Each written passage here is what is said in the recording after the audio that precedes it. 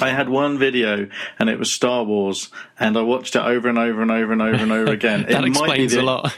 Yeah, it might be the only reason I watched it that much was because it was either that or my sister's copy of Grease. Oh, boy. Has Sam Beckett just jumped into your body? Yes, actually. I felt a bit queer there for a minute.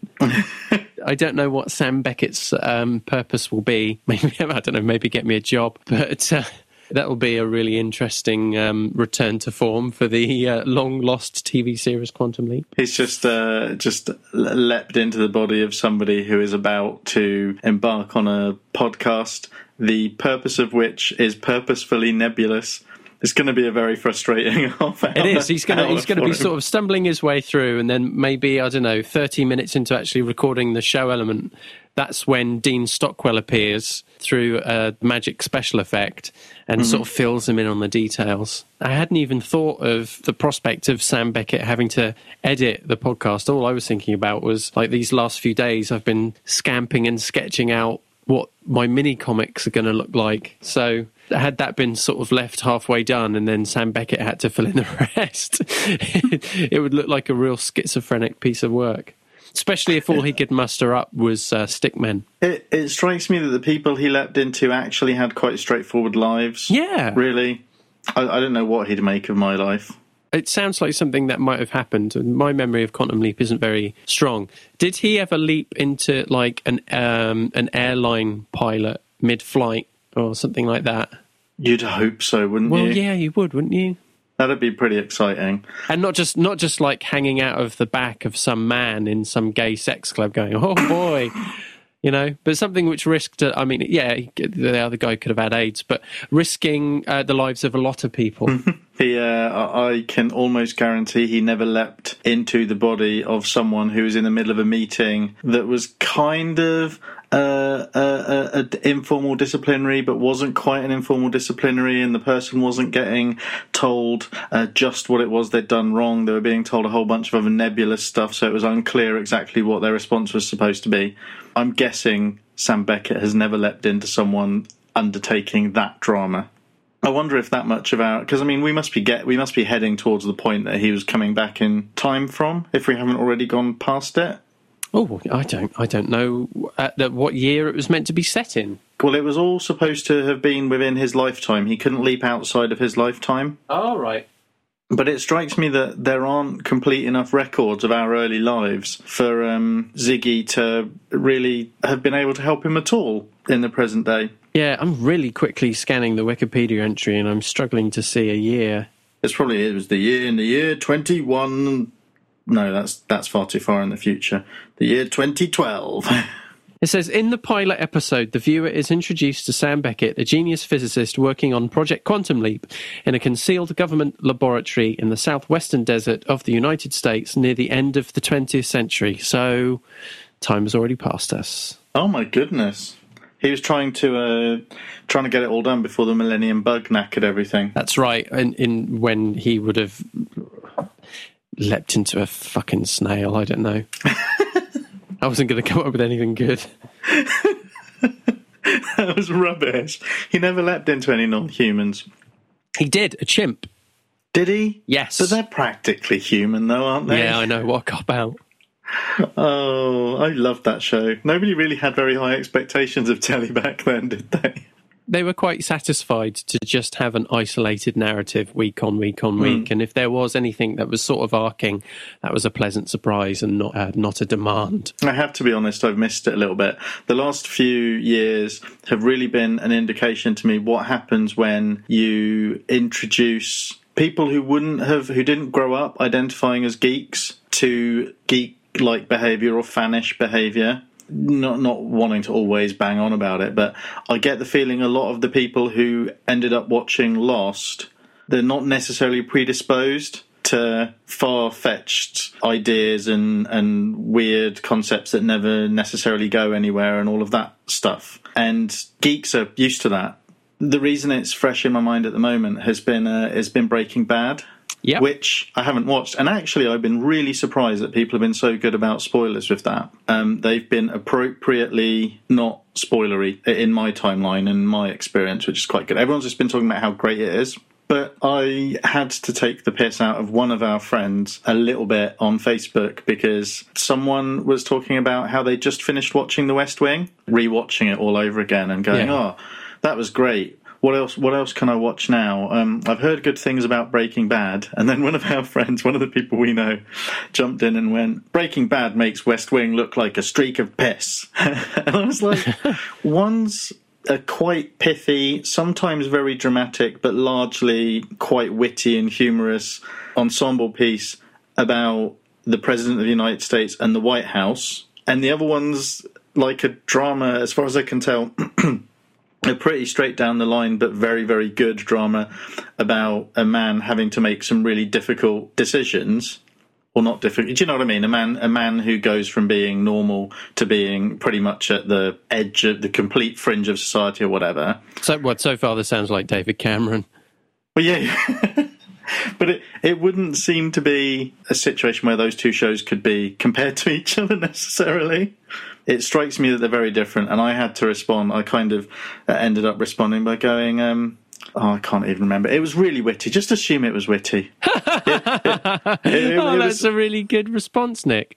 It was something along the lines of I'd heard that as far as dramas about the White House that have loads of wit in, Breaking Bad is a bit shit. Because it's like, but funnier than that. Assume it was funnier. That's right. I'll insert that laugh. Good. That I just did. I'll do that again. Oh, that's a really good response, Nick. It's a bit terrifying. Just looking at Damon Lindelof, and to be fair, Damon Lindelof did share it because, as I've said before, it is his want to do this sort of thing. But basically, his timeline turned into his acts.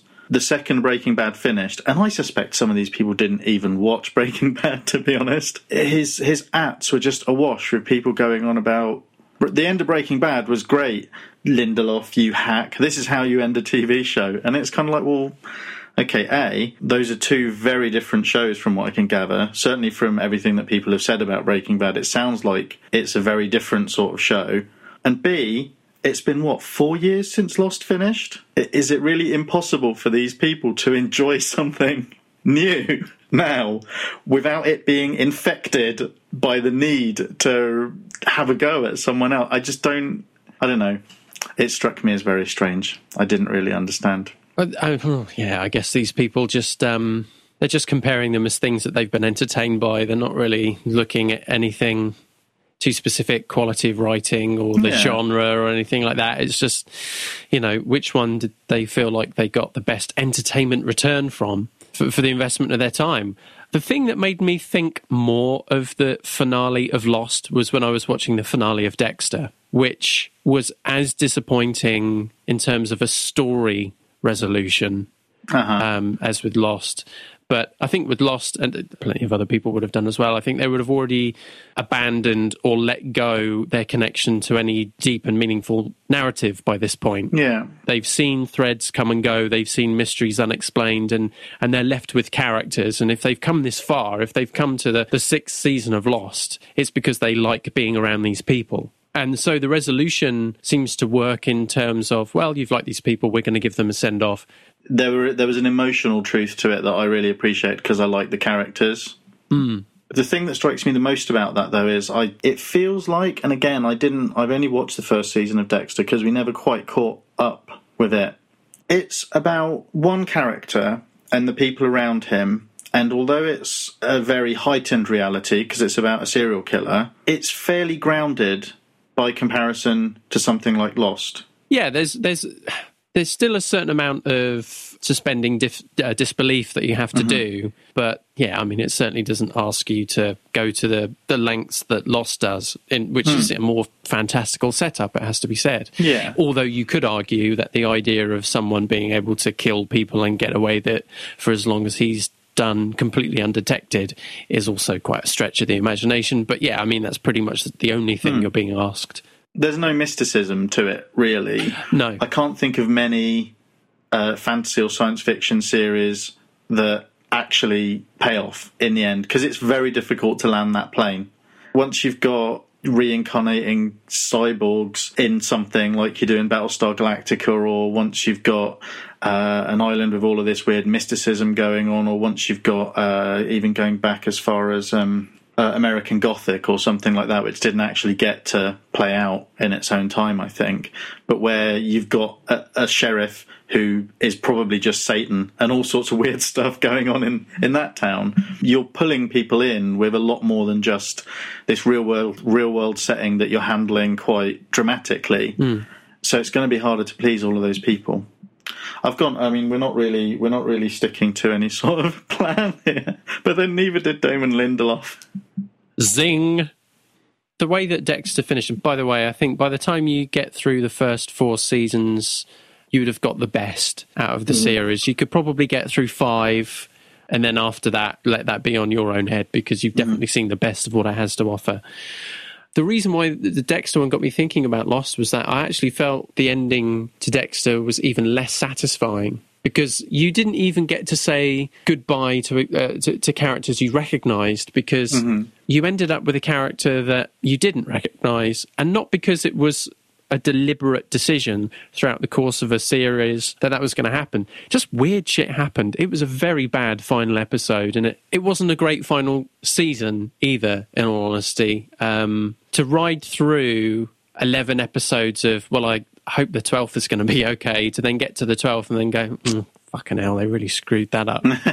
It's just incredibly crushing and disappointing. It made me think, well, this makes what Lost did seem not so bad, if you like. Not that I ever thought that Lost ending was awful. We've already discussed that. But the fact that you spent an awful lot of time, 8 years, watching Dexter, feeling like all of the things that he held dear and all the systems he built up were all very, very specific and particular, but were also incredibly fragile if just one or two things kind of slip out of the way. As the series progressed and you got through seasons 5, 6, and 7, you really felt like season 8 was going to be the thing where it was all going to fall apart. And then you get to season 8 and it doesn't really fall apart, and it sort of goes in a strange, odd direction from what you thought it might do. And I know for me personally, maybe that's me anticipating or expecting something that was never going to happen, and some of my disappointment comes from that. In the way that, once you're absolutely knee deep into something, you start speculating up the wazoo. But I don't think it was unreasonable after 7 seasons to think that the final season would be where the House of Cards would start falling down. It didn't feel like a twist. It felt like a bait and switch. And you feel disappointed, and you feel like that a series which probably could have done with being sunsetted 1 or 2 seasons before really blew the opportunity to wrap everything up on a higher note. Yeah, I think the temptation to try and keep things ticking over is a bit daft when there's a proven level to people's patience already, and it's about 7 seasons. The thing I really liked about Lost, which makes it different from Dexter, because in Dexter you are just following one guy, really, aren't you? Well, you are, but you aren't, because one thing that will often happen in TV series, and happened in Dexter as well, is that it's predominantly about a lead character, but you have this ensemble around him. And when a series like that runs on for as many seasons as they do, and you see more of the cast members turning up as executive producers, you see that the supporting cast has to have more screen time. Yeah, you almost have a less dense story between the protagonist and the antagonist. You sort of got something a little bit weaker going throughout the 12 episodes. And in there, you've got little subplots going on with, 5 or 6 different side characters, which sometimes will feed back into the main story, but a lot of time it's just supplemental. It made the series eventually feel more like a soap than the drama that it started out to be. Yeah, I think one thing that Lost did that seemed to wind people up, but I actually think I really liked and was kind of quite brave and in its favour, was each finale, which I think generally the finales were pretty good. Each season finale set up the idea that the next season, it didn't tell you what was going to happen next season, but it said, okay, next season there's going to be a whole new thing going on. And then the next season generally ended up having a very different character from the previous ones, to the point where when people complain about the Lost finale, I'm kind of like, well, to be honest, the whole last season was pretty much the finale. It's consistent from beginning to end. So, and if you appreciate that, then you're going to dig it. And if you don't appreciate that, well, you're just gonna have to enjoy the characters and swallow it. Like, people get very upset about the time travel season, but that wasn't just an idea they dumped in there. They stuck with it for like nearly a whole season. Well, it was a very detailed idea, to be honest. It made for some complex storytelling. It's certainly a shock for some, I can imagine. If you expected the TV series to pretty much be the same thing week in, week out. Lost certainly wasn't like that. Like you said, during the course of a season, especially in the early seasons, which were like 20, 22, 24 episodes long, the story it tells changes.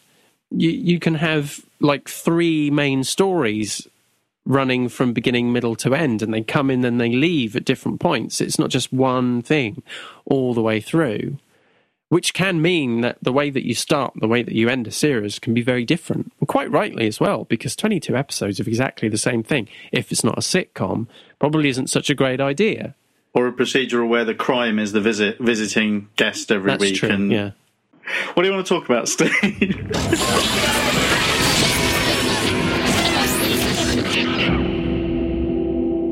Unanswered. Well, I mean, we've already sort of hovered around the topic for the last 20 minutes because we've been talking about TV series and how they've ended. So I guess that's not really a far stretch from the topic, especially in terms of Breaking Bad, because it's over the last few weeks, it's been hard to move for someone somewhere talking about it, whether it's social media or TV news or online news or just catching up with your friends or whatever. It's been on the tip of a lot of people's tongues.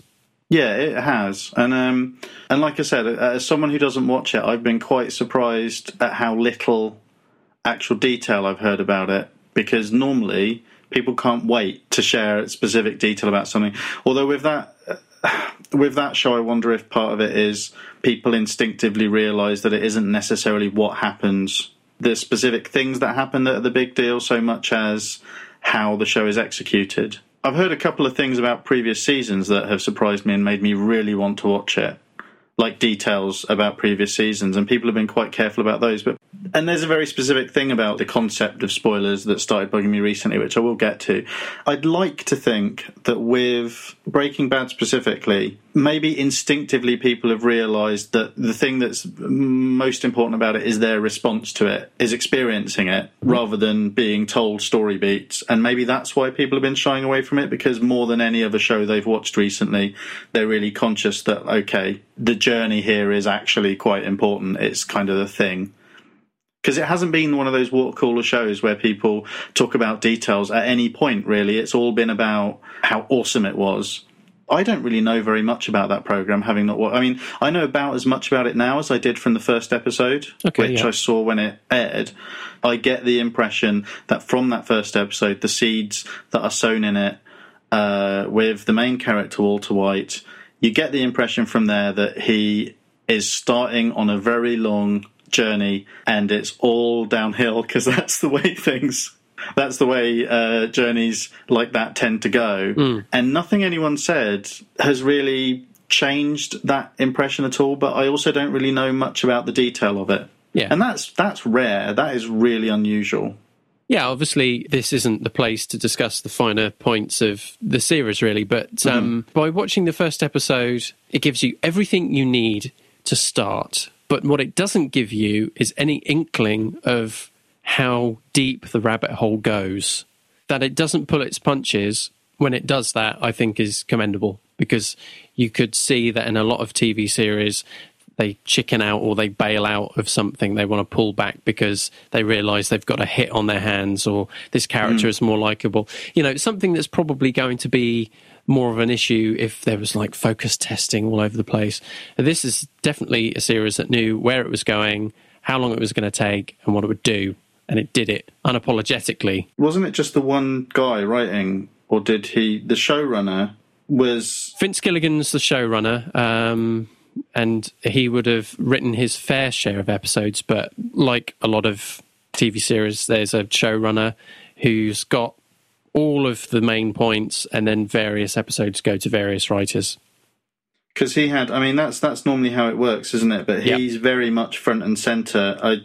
The funny thing about Lost because it's there in my head, is right up until people started complaining about it at the end, Damon Lindelof wasn't even a name I knew. He was one of the two main showrunners who were, I guess, being interviewed and front and centre on a lot of the stuff around the show. But it wasn't, if anything, it was a J.J. Abrams show. I knew that Brian K. Vaughan was showrunner for a season, or was very prominent for a season because of the comic connection. But what I'm getting at is Breaking Bad has always felt, when people talk about it and when I've heard about it, like very much the vision of one person. Yeah, I think that would be fair. And if other people have come in to write episodes, sure, they'll get to be creative and they'll get to maybe make their mark, but they're servicing his vision at all times, whereas Lost was always the work of 2 or 3 people and kind of had that dynamic. I'm trying to think of other shows that have been similar. The first few years of The West Wing, Aaron Sorkin wrote most of the episodes and almost drove himself mad doing it, apparently. And that kind of shows as well. It's very consistent, those first few seasons. But that isn't, you're right, that isn't how TV normally happens. And I think that's why some shows kind of lose their way a little bit more than other shows. Because you're right that I guess the deal that Vince Gilligan made when he set up that show probably required that he be left alone a certain amount. It doesn't sound like it's been compromised by focus groups and studio interference. One of the real interesting things that has come out of American cable television in particular, stations like HBO, AMC, Showtime, the main 3 that I think about, is that they're able to create these very specific dramas, whereas Lost, because that's a main network, it's got a whole different sort of pressure on it.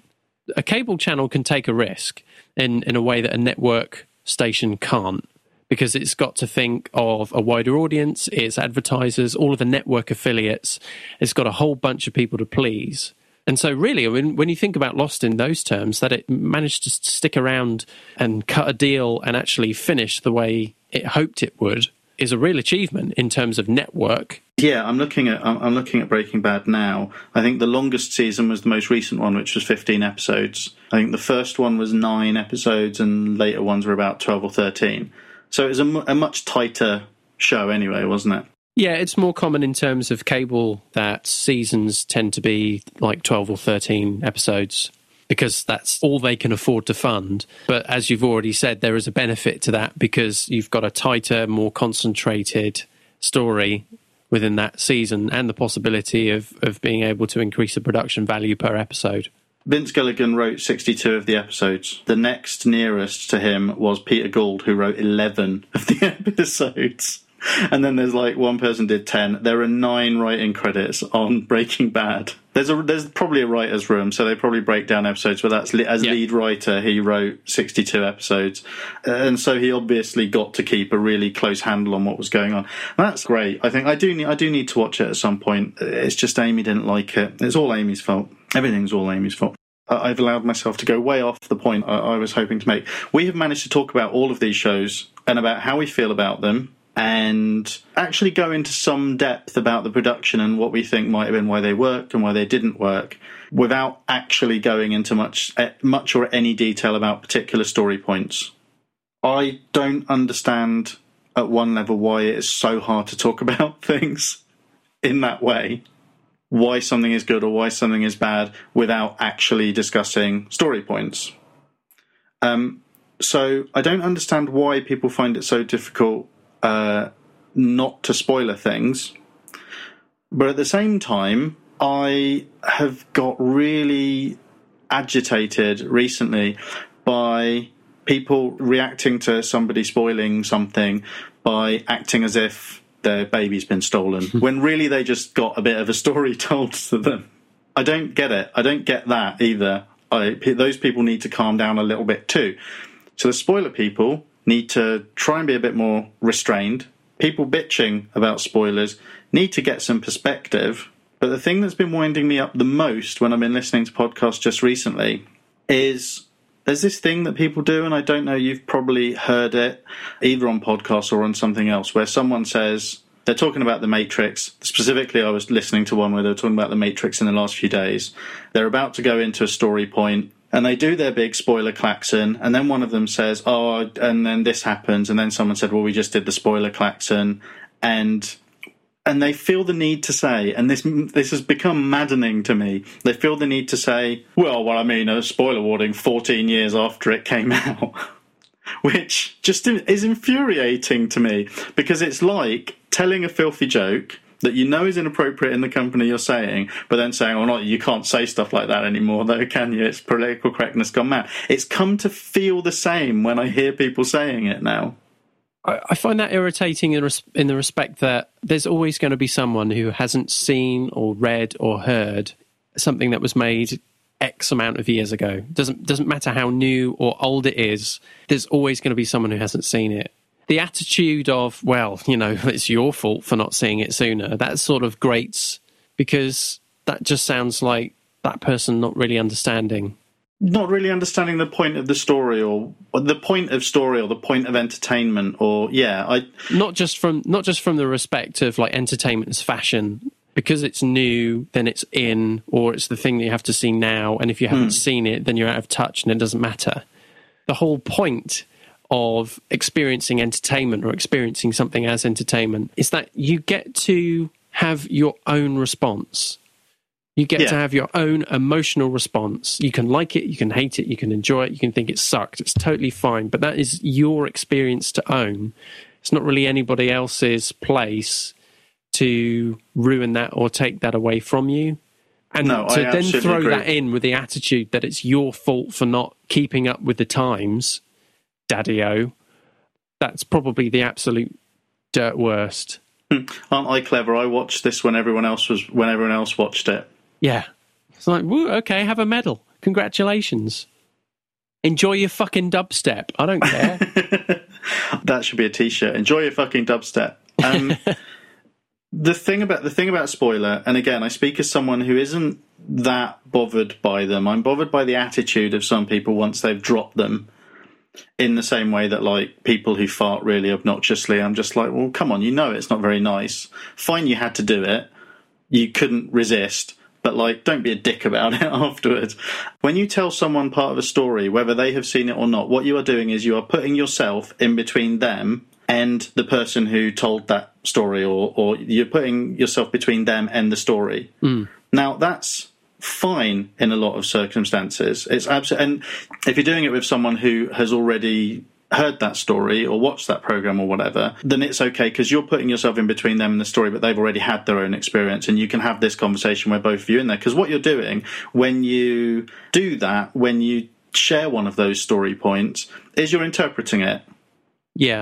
You might not be interpreting it particularly intelligently, but if you're doing a film studies degree or a literature degree, or you're doing a podcast that aims to examine the whole of one particular work, or there's a particular magazine which I'll get to in a minute called Sight and Sound. I don't know if it's still around, but it used to be a film, like a proper critical review of film, and it used to tell you everything that happens in the story. There's a value to that, so I don't want to dismiss it entirely. There is a value to that if that's what you are clear you are doing, and that's what the people who are reading you or listening to you are expecting. It's all fine. That's absolutely fine. It's not a problem. But you are putting yourself in between the other person and the story. So if you're going to do it, own it. Just understand that that's what you're doing. You're taking from the creator of that story, and you're kind of owning it. You're claiming it a little bit for yourself because you're imparting it. There is no problem with doing that if it's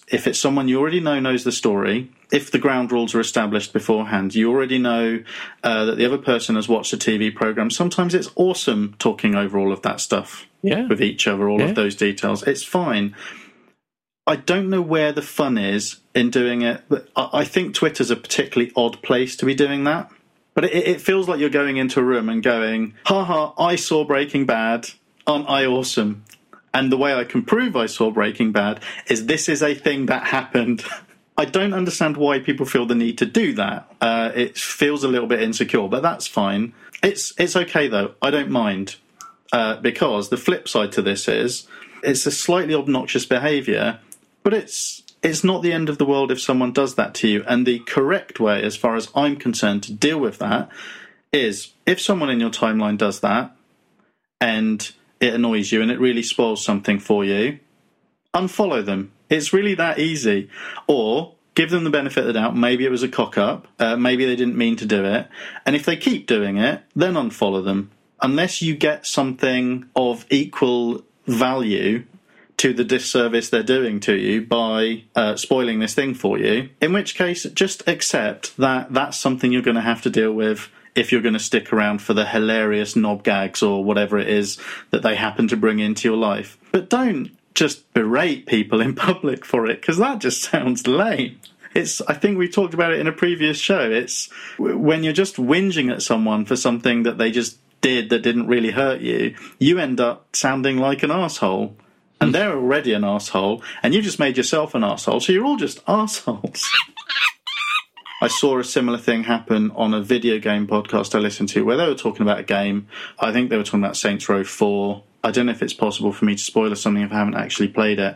But they literally said something like, oh, it's really cool when you get the gun that does this. And their message boards afterwards was full of people going, hey, not cool, guy. That game only came out this week. That's pretty limp.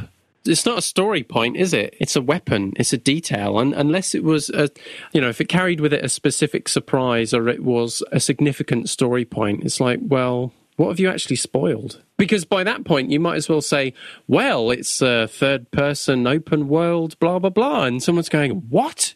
I was not expecting that. Yeah, because, come on, there are certain details that really aren't giving anything away because they're sort of not that significant. In the natural course of a review, you are going to talk about aspects of a game, right? If you're reviewing a game or discussing a game or previewing a game, you don't want to give the story away. You certainly don't want to spoil the ending, but you are going to give the reader an impression of how the story starts, what the basic plot is going to be and what you can expect. And if there's something particularly fun, you're going to want to talk about it. So if there's a particular gun like the dubstep gun, for example, which you get pretty early on in Saints Row 4. I think that's the one they were talking about. That's not a massive giveaway. The dubstep gun in particular has been a part of the marketing of that game. From the very first previews of the game, they've been showing off that gun. In this particular case, and in the case of a lot of podcasts, you might, if you listen to it once, you can get a sense for whether or not they're going to be really timid about that stuff. How much they're going to talk about the story in a game, or a film or whatever, how much they're going to go into detail about particular game mechanics. It's one of those fool me once, shame on you, fool me twice, shame on me situations, really. If somebody's been doing a show for 2 or 3 years and you listen to the podcast for the first time and they spoiler it, don't go into their message board and comments and start berating them for something when, for all you know, they do that every week. And if it bothers you that much, don't go back and keep listening to the same thing. It's possible that in these situations what happens is they talk about that. They talk about every game they review in roughly that way. It's just these people really cared about Saints Row for whatever reason, so they don't notice it when they do it about these other things. But it's just be aware of what you're consuming, and if it seems like they're going to do things or say things that are going to bother you, whether it's spoilers or whatever, possibly that isn't the show for you. Spoilers. This is a modern thing, isn't it? I mean, we're talking, the way I see it is sort of hand in hand. You've got the increase and the diversification of TV channels and ways to experience media. Plus, you've got the ability to discuss instantly online. And these two things have sort of come together. Mm-hmm. Because, again, I have to kind of cast minds back to when we were both growing up, where there would have only been 3 and then 4 terrestrial TV channels. Satellite TV didn't exist. And so TV channels would have an increased amount of attention. Mm-hmm. TV programs could warrant 10, 15, even up to 20 million viewers in a way that outside of like a national news event or the Olympics just wouldn't happen anymore because everything's multi-channel, and so you've got that viewership spread very thinly. Obviously, back in the day, you would have had like a Christmas special of Only Fools and Horses probably attracting 14, 15 million people. So it becomes like a significant piece of entertainment. But there are also very few ways. It was easier to kind of control the the promotion of it or the discussion of it, because you would have had the TV Times, the Radio Times, and some newspapers, and that would have pretty much been the only way that you would have heard anything about it. I mean, we're using Only Fools and Horses here. It could be anything. But because of that limited range of choice, I suppose, and the limited methods of discussion, you were more likely to all watch the same thing, and it's sort of become event TV. And today, you've got 100, 200, 300, God knows how many channels, depending on what country you live in. Very diversified, very niche in some respects, and a lot of different people watching lots of different things and talking about them to different people at different times. The problem that you get with that is that if you didn't watch a TV program in the early 80s, it was because either you didn't care or didn't like it or whatever. And you didn't have the opportunity to catch up with it later. Sitcoms or dramas wouldn't naturally be released on VHS weeks or even months after. They'd be on, and then that would be it. And they might get repeated, but that might well be the end of it. There wasn't this market for post-broadcast viewing. Yeah. You know, and we're not just talking about recording it and watching it later, but buying it, or even in today's world, streaming it through Hulu, Netflix, LoveFilm, what have you. So you have a really different audience now in the respect that these things might get aired and only viewed by a small handful of people, but over time, there's the possibility for anybody to catch up with it, either by, DVD box sets or streaming or borrowing something from a friend or whatever. So you combine that with an increase of places where people come together to talk about stuff, and obviously with social media in particular, eavesdropping, because even in it's something that we talked about before, even in the days of message boards, it was topic driven, so you could avoid a thread if it was about a TV show that you were watching or you wanted to watch. Whereas, of course, you don't have that on just a rolling timeline of people's updates. They aren't themed with a subject matter. People don't have the presence of mind or don't really care about whacking in like a spoiler warning or anything at the beginning. It's just however they feel at the time. One of the things I love about the social internet, though, well, just the internet in general, but specifically the social internet, is the ability to discover gems or things that everyone watched but you missed years later, and the ability to share with people, to match up the people with things they might like that they wouldn't have ever seen or looked at unless you'd been talking about films on Twitter or something like that. It's this irony that it's such a great place. It's such a great place for the sharing of all of this stuff, for the discovery, of all of this stuff. But it's also a bit of a minefield for actual detail of it. But you can control it, and the way you control it is you try to make sure you're only really following people or associating with people who feel the same way about this stuff that you do, who respect stuff. There might be a slip-up every now and then. Someone might say something without thinking, and it might still happen. But generally speaking, you know that the people you're choosing to follow are not the sort of people who are going to try and seize ownership of these TV programs and stuff by saying, "Oh, you'll never believe what I just saw on this program," because you don't follow those people. If you're smart, if you want to be surrounded by people who are going on about that stuff, you can. But otherwise, you follow people who know the difference between talking about something critically and respecting other people's experience of it and not. One thing that came up in a conversation I was having earlier today with someone, they said something really smart about this. And it plays into how I think people who talk about entertainment on podcasts or on review sites and stuff like that should be aware of what it is they're aiming to do. And that's that there's a difference between content and context.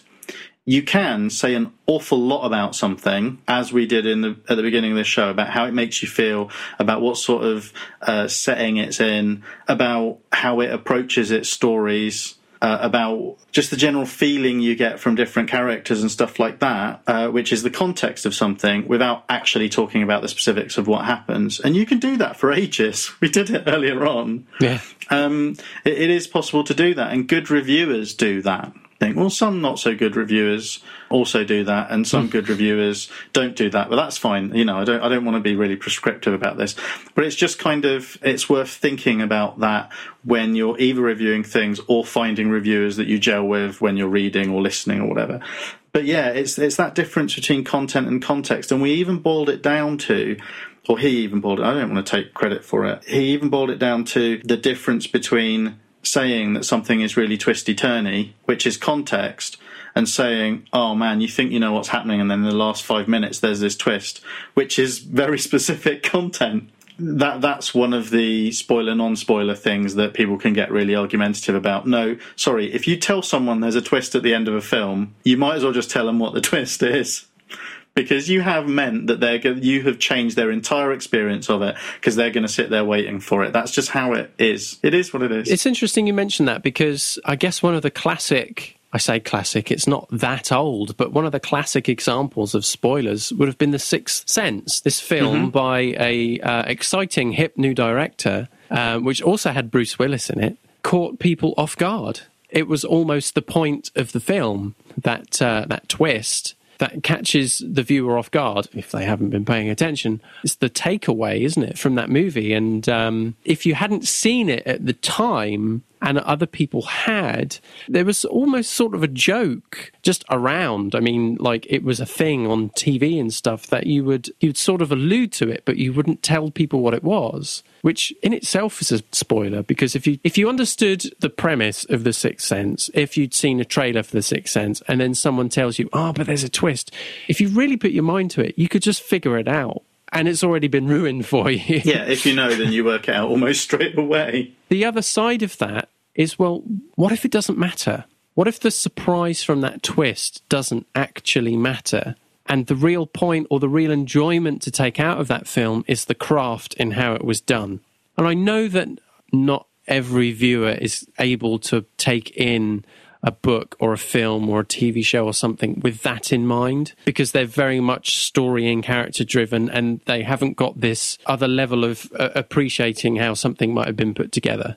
It's funny you say that, because I've been thinking exactly the same thing while you've been talking about it, that, like, the funny thing about that film is that it pretty much spoiled M. Night Shyamalan's whole career. It's such a well-made film, but the talking point of it, and it's nice, and it's not nice, it's heartfelt, and it's emotional, and it's a really, really good film. It was entirely spoiled for me, exactly the way we're talking about. I knew that there was a big twist, that's what everyone was talking about, and pretty much worked it out. And I hate when people say this, but it is pretty obvious from very early on. If you know that this film's going to trick you, we should put a spoiler in the site thing for Sixth Sense, because the fact that it had a twist became the talking point of that film. Even if people didn't say what it was, that was the thing. Oh, you'll never believe the twist, and it ended up becoming part of the second wave of marketing for it, and all of that stuff. And yeah, it made it and everyone involved lots of money that way. But that became an aspect of every film M. Night Shyamalan did after it. And it didn't matter how well made those films were, he became the guy who did feature-length Outer Limits episodes, and that's got diminishing returns. You don't get to be that... it compromises everything he did afterwards. He doesn't help himself by feeding those expectations. When I look at his work, I don't see Unbreakable really as a twist movie. No, whereas The Sixth Sense is, Signs is, The Village is... I don't think I've seen any of his others. I think no, not The Knowing. That's not the one. The Happening, I think. Yeah, there's The Happening that I haven't seen. Lady in the Water that I haven't seen. So I can't really speak to them. But I mean, I don't. He doesn't help himself by making twist movies. He should have just gone off and gone, right, okay, let's attack a different genre or tell a different story or make a sappy romantic comedy, or just to break that spell a little bit, and then come. If you wanted to make a twist movie, come back to it. But the fact that it sort of became what he was known for very quickly and carried that reputation of The Sixth Sense, because you can only trick people once. Yeah. That's the problem. When people pay their money, get their ticket, and sit down in the cinema, and they're looking and they're waiting for a twist, it's never going to be as pleasant a surprise or a shock, is it? Because you just go, oh, yeah, there it is. And then you're just waiting for the film to end then, because you don't even care where the story goes. You're not interested in the resolution. You just want the reveal, essentially, that moment of surprise. And if it doesn't surprise you, then there'll be hell to pay. But yeah, that context thing was really interesting. And what you need to be paying attention to when you are going to sites to you're either going to talk about films. Let's use films as an example, because I keep going films, books, video games, and let's just say films. All right. Generally, you're either going to talk about films, or you're going to find out about them in advance of seeing them. Places seem to make a decision about which they're going to be. The Incomparable is clearly not intending people to listen to that episode if they haven't already watched The Matrix. I don't know why anybody would listen to an hour-and-a-half podcast about a film that they haven't seen, unless they just like hearing people talk about things, whether they've seen them or not. The best way I can think of to put it into words is that you've got reviews and you've got critiques. They are going to examine this thing and they're going to see what makes it tick, or at least see why they connected with it. The magazine I talked about, Sight and Sound, earlier on, and maybe this might be why I'm a little bit less militant about things like spoilers, because the first time I ever read this magazine, Sight and Sound, the way it structures its critiques of films, and it does all of the films that came out that week or that month, is it has one page that is a full synopsis from beginning to end of the film, and then the second page is a critique of it. Talks about how it was filmed, whether it's effective, whether it isn't, how the narrative works, just basically critiques it. I did not know that the first time I read a critique in it. I wanted to know, I saw this magazine on the shelf in the library, I think it was when I was at university, so I saw that it had 12 Monkeys on the cover, and I was interested in that because it was Terry Gilliam and Bruce Willis. Started reading the synopsis, thought, oh, they're just setting the scene here. This is normal. They always set the scene of what film's going to be about, and then they veer off and talk about what they thought of it and stuff. Kept reading, thought, there's really quite a lot of detail. I wonder when they're going to get to review. I mean, it's probably quite a long film. That's why there's so much of this. And then got to the bit where it tells you exactly what happens in the final 20 minutes. And then it says pretty much the end at the end. And I thought, oh, I now know everything that happens in that film. I wasn't aware that I was playing chicken with it, to be honest, because I didn't know that I was in a game of chicken with this review. And that was entirely my fault that happened. And when I went to see it, I got to enjoy it because of the craft and everything you were talking about. Yeah. But any particular twists and turns and content to it wasn't a surprise to me. And it was probably spoiled for me a little bit by that. You have to be pretty much an idiot to have read to halfway through a synopsis of the film, The 12 Monkeys, and not realise you're getting the whole story. I clearly just wasn't paying enough attention. God, I can't remember the year it comes out. It doesn't matter. It might have been 96, I suppose. But I remember watching on the TV a review of the film Leaving Las Vegas, and while it doesn't give any of the details away, essentially the review has to tell you the point of the film. The point of the film is the lead character decides to drink himself to death. For me, that was like, wow, that sounds like an interesting film. I want to go and see it. And I did, and I really enjoyed it. It's not something you can watch very regularly, but it's an excellently put together movie. But how can you not talk about a film like that without saying that the lead character makes a very deliberate decision to go to Las Vegas and drink himself to death and succeeds? Now, that's pretty much the film. Yeah. You know, you could, like Titanic, well, I know how it ends. Why would I want to see it? But you know that there's more to it than that. You want to see how that story unfolds, and that hasn't been spoiled for you.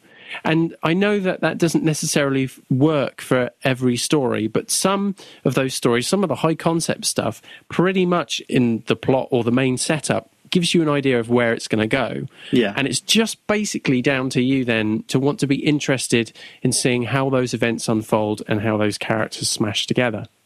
On the IMDb site setting for it, it says genre, drama, romance, which is interesting because I've only seen it once and don't think I could bear to see it again. But I suppose it is kind of romantic. It is, yeah. Not in your traditional romantic comedy sort of frame of mind, but there is a romance. I think it would be almost unfair to let someone watch that film and not know that that's what it's about. It's interesting that you picked that particular film. I can't think of many films where that's the case. Even Requiem for a Dream, which is relentlessly bleak and pretty much tells you, look, this isn't going to get any better for these people at all.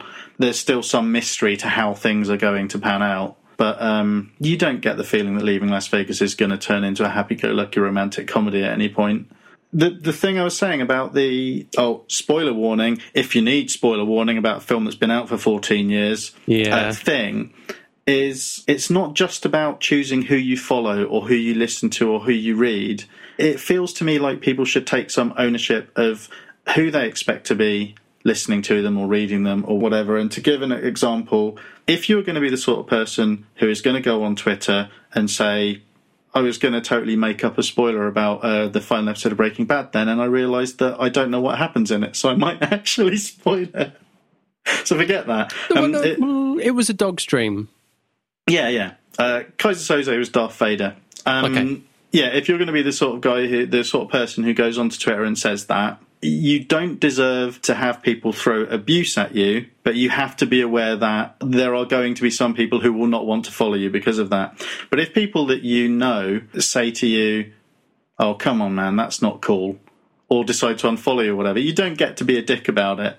No one owes it to you to just take anything you say and all of your bullshit and not unfollow you. It feels to me like the people who do that passive-aggressive, I'm going to do a spoiler warning, but you're idiots for me having to do a spoiler warning thing, it feels like they're kind of doing the same sort of thing. If you feel the need to do a spoiler, it should be about whether or not you want to provide that service to your listeners. Because you can just as easily choose to say at the beginning of the show, listen, we're going to be talking about The Matrix. We're going to be talking about it for about an hour and a half. You should go and see it before you listen to this podcast, or, wait and listen to the next episode. If you're a critique show or a journalist or whatever who's going to do critiques, own that. Be aware that that's what you are. If you want to warn people in advance, that's fine. But you don't have to be a dick about it, because not everyone wants to, if someone's been surprised by a critique instead of a review, they're the one who loses out. There's no need to rub it in. But if you want to be a review show, and this is definitely something that we fall into on the Momcast sometimes, if you're talking about something because you want someone to go out and read it, then you have to be aware that if you tell them everything that happens in it, which I've done, which we've all done, then you are taking away some of the reason for them to go and read it or watch it or whatever. Work out what it is you want. Work out why you're talking about the thing and own it. That's what I reckon. This one's really got to you. I've been thinking about it a lot. It's been a heavy-duty week. I don't understand why people do it. It kind of feels like generally the people who do it are smarter than that. I think it's how much it reminds me of the whole political correctness thing that really gets to me as well. I'm doing this because I'm forced to do it. No one's forcing you to do anything. No, that's true. It's a less harmful trigger warning, I suppose, whacking in a spoiler alert. It's difficult because it's natural for people to talk about stuff that they have enjoyed. If they really love it and they're excited about it, it's, verbal diarrhea time. It's just all going to come spilling out in one hot mess. Don't picture it. You've just seen it. You're full of emotion. You loved it. You want to talk to anybody, about it. And yeah, sure. If you're blogging, if you've got a podcast or whatever, then you've got a much higher level of responsibility of protecting the readership, protecting the audience. But, if it's Facebook or Twitter or something like that, then it's very hard sometimes to not give something away, as it were. And I don't know whether post-show it's as hard to do as someone who might be live tweeting while watching, which is obviously a real modern thing. And very odd, yeah. And easier to avoid. The live tweeting stuff is really easy to avoid because you just don't look. Yeah. It depends on how you imbibe this second screen stuff, whether if you've been away from Twitter or more Twitter than Facebook, because Facebook is a structure where you do tend to catch up more. Twitter is something that you can choose to ignore if you wish. It's a lot tougher once you are a day or two away and it's not so much in the public consciousness, and then someone will do something. Then that definitely feels like more of a dickish move. But even then, someone who might be watching the last Breaking Bad a few days later because, that's been their first opportunity to see it, even they won't necessarily have the presence of mind to be considerate about their audience. And in some respects, they don't have to. If they're a friend of yours or something, I guess that's a much tougher line to come against. And in some ways, spoilers are not entirely unavoidable. I guess it's part and parcel now of a balanced media diet. The two things I wanted to mention in terms of Breaking Bad, for example, I was just off Twitter all day. Yeah. From the moment I woke up on Monday morning, it's like, oh, I'm not going to read anything, because the chances are that I could stumble across something. And even if I don't, there's just going to be a whole bunch of chatter about it. Even if it's all positive and all excited and all spoiler-free, it's already having an effect on the way I'm going to enjoy that final episode. So just don't look. That day I didn't look. I'm glad I did it.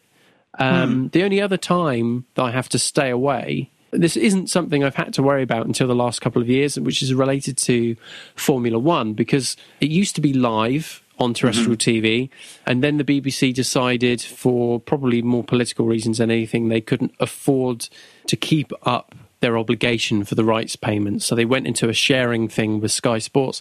Sky Sports got it all live. The BBC was like half live and half highlights. So obviously when it comes to a weekend where the BBC only have the highlights, there is a live event happening that I'm not seeing, which is going to be discussed on Twitter and will also come up on the news potentially. So I've got to close down several different routes of information to make sure that I don't spoil the result of a sporting event for myself. Now, I could choose, if I wanted to watch it live by paying money out the nose for Sky or by listening to it on the radio, but I choose to watch it in this particular way. And as part of that choice, I do have to make sure that I don't spoil the result for myself. It's not hard to do, but it does involve making a very specific decision not to fall into easy habits. Yeah, it's funny you mention that, because when we were talking about this being quite a modern thing, the first time I saw people getting irate about spoilers, it wasn't a geek behaviour. It was something I always observed, and it's kind of why I have the opinion I have about people trying to marginalise other people for being into dorky things or whatever. The first times I saw people getting funny about spoilers, it was about football. And it was back in the 80s.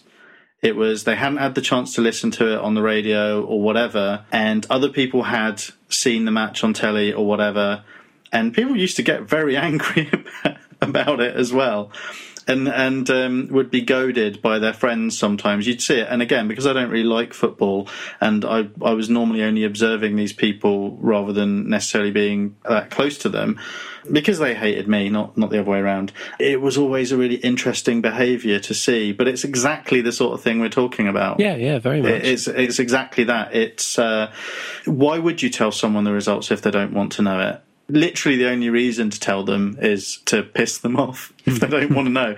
But it's the kind of the opposite origins from what you were saying are the origins of why it's so much more difficult to avoid this stuff and why it happens more often.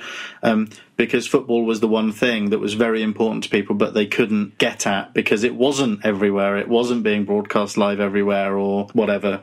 So where now the technology makes it more of a problem for the rest of us, back then the lack of the technology made it really difficult for football fans, I think. Yeah. You were probably smart to avoid the internet when Breaking Bad was... I was insulated from it because I'm not watching it. But Breaking Bad's kind of been spoiled a bit for me by people going on about how great it is all the time, because actually there's no way it can live up to it. Well, that's true, actually. It's got the potential, just by being such a talking point and being in this... our final half of the series being, frankly, unavoidable. It does have the potential of putting people off. It's also weird because it's garnered late adopters. It's almost, and again, I'm only making the Lost comparison because other people have made the Lost comparison.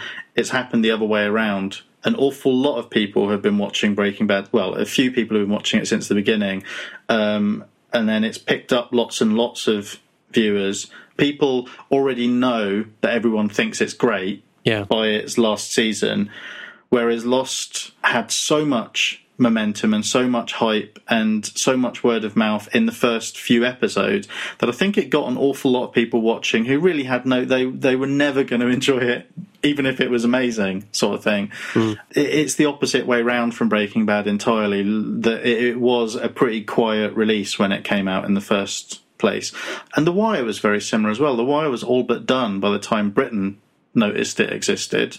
It's not necessarily easier for shows like that to not disappoint. It's just that most of them are over before. You don't have that thing that happens with a really long-running show like Lost or like any other one where half the people watching it by that point are only really watching it because Stockholm Syndrome set in at around season... The amount of people who say, oh, you know, Lost hasn't really been any good since halfway through season 2. And it's kind of like, but you're still watching it. Yeah. You're still so angry at the end of it. And that's not going to happen in Breaking Bad. Hardly anyone was watching it at season 2. People already know that it turns out okay. Not turns out okay. As far as I can tell, everyone dies. But, you know, that it's still good. That it's very high quality Armageddon. Doesn't Walter White kick off a zombie apocalypse or something? Isn't that what happens? I don't know. He becomes president. Well, that's it. So it's a social commentary on the state of US politics as well. You will not believe the bases it covers.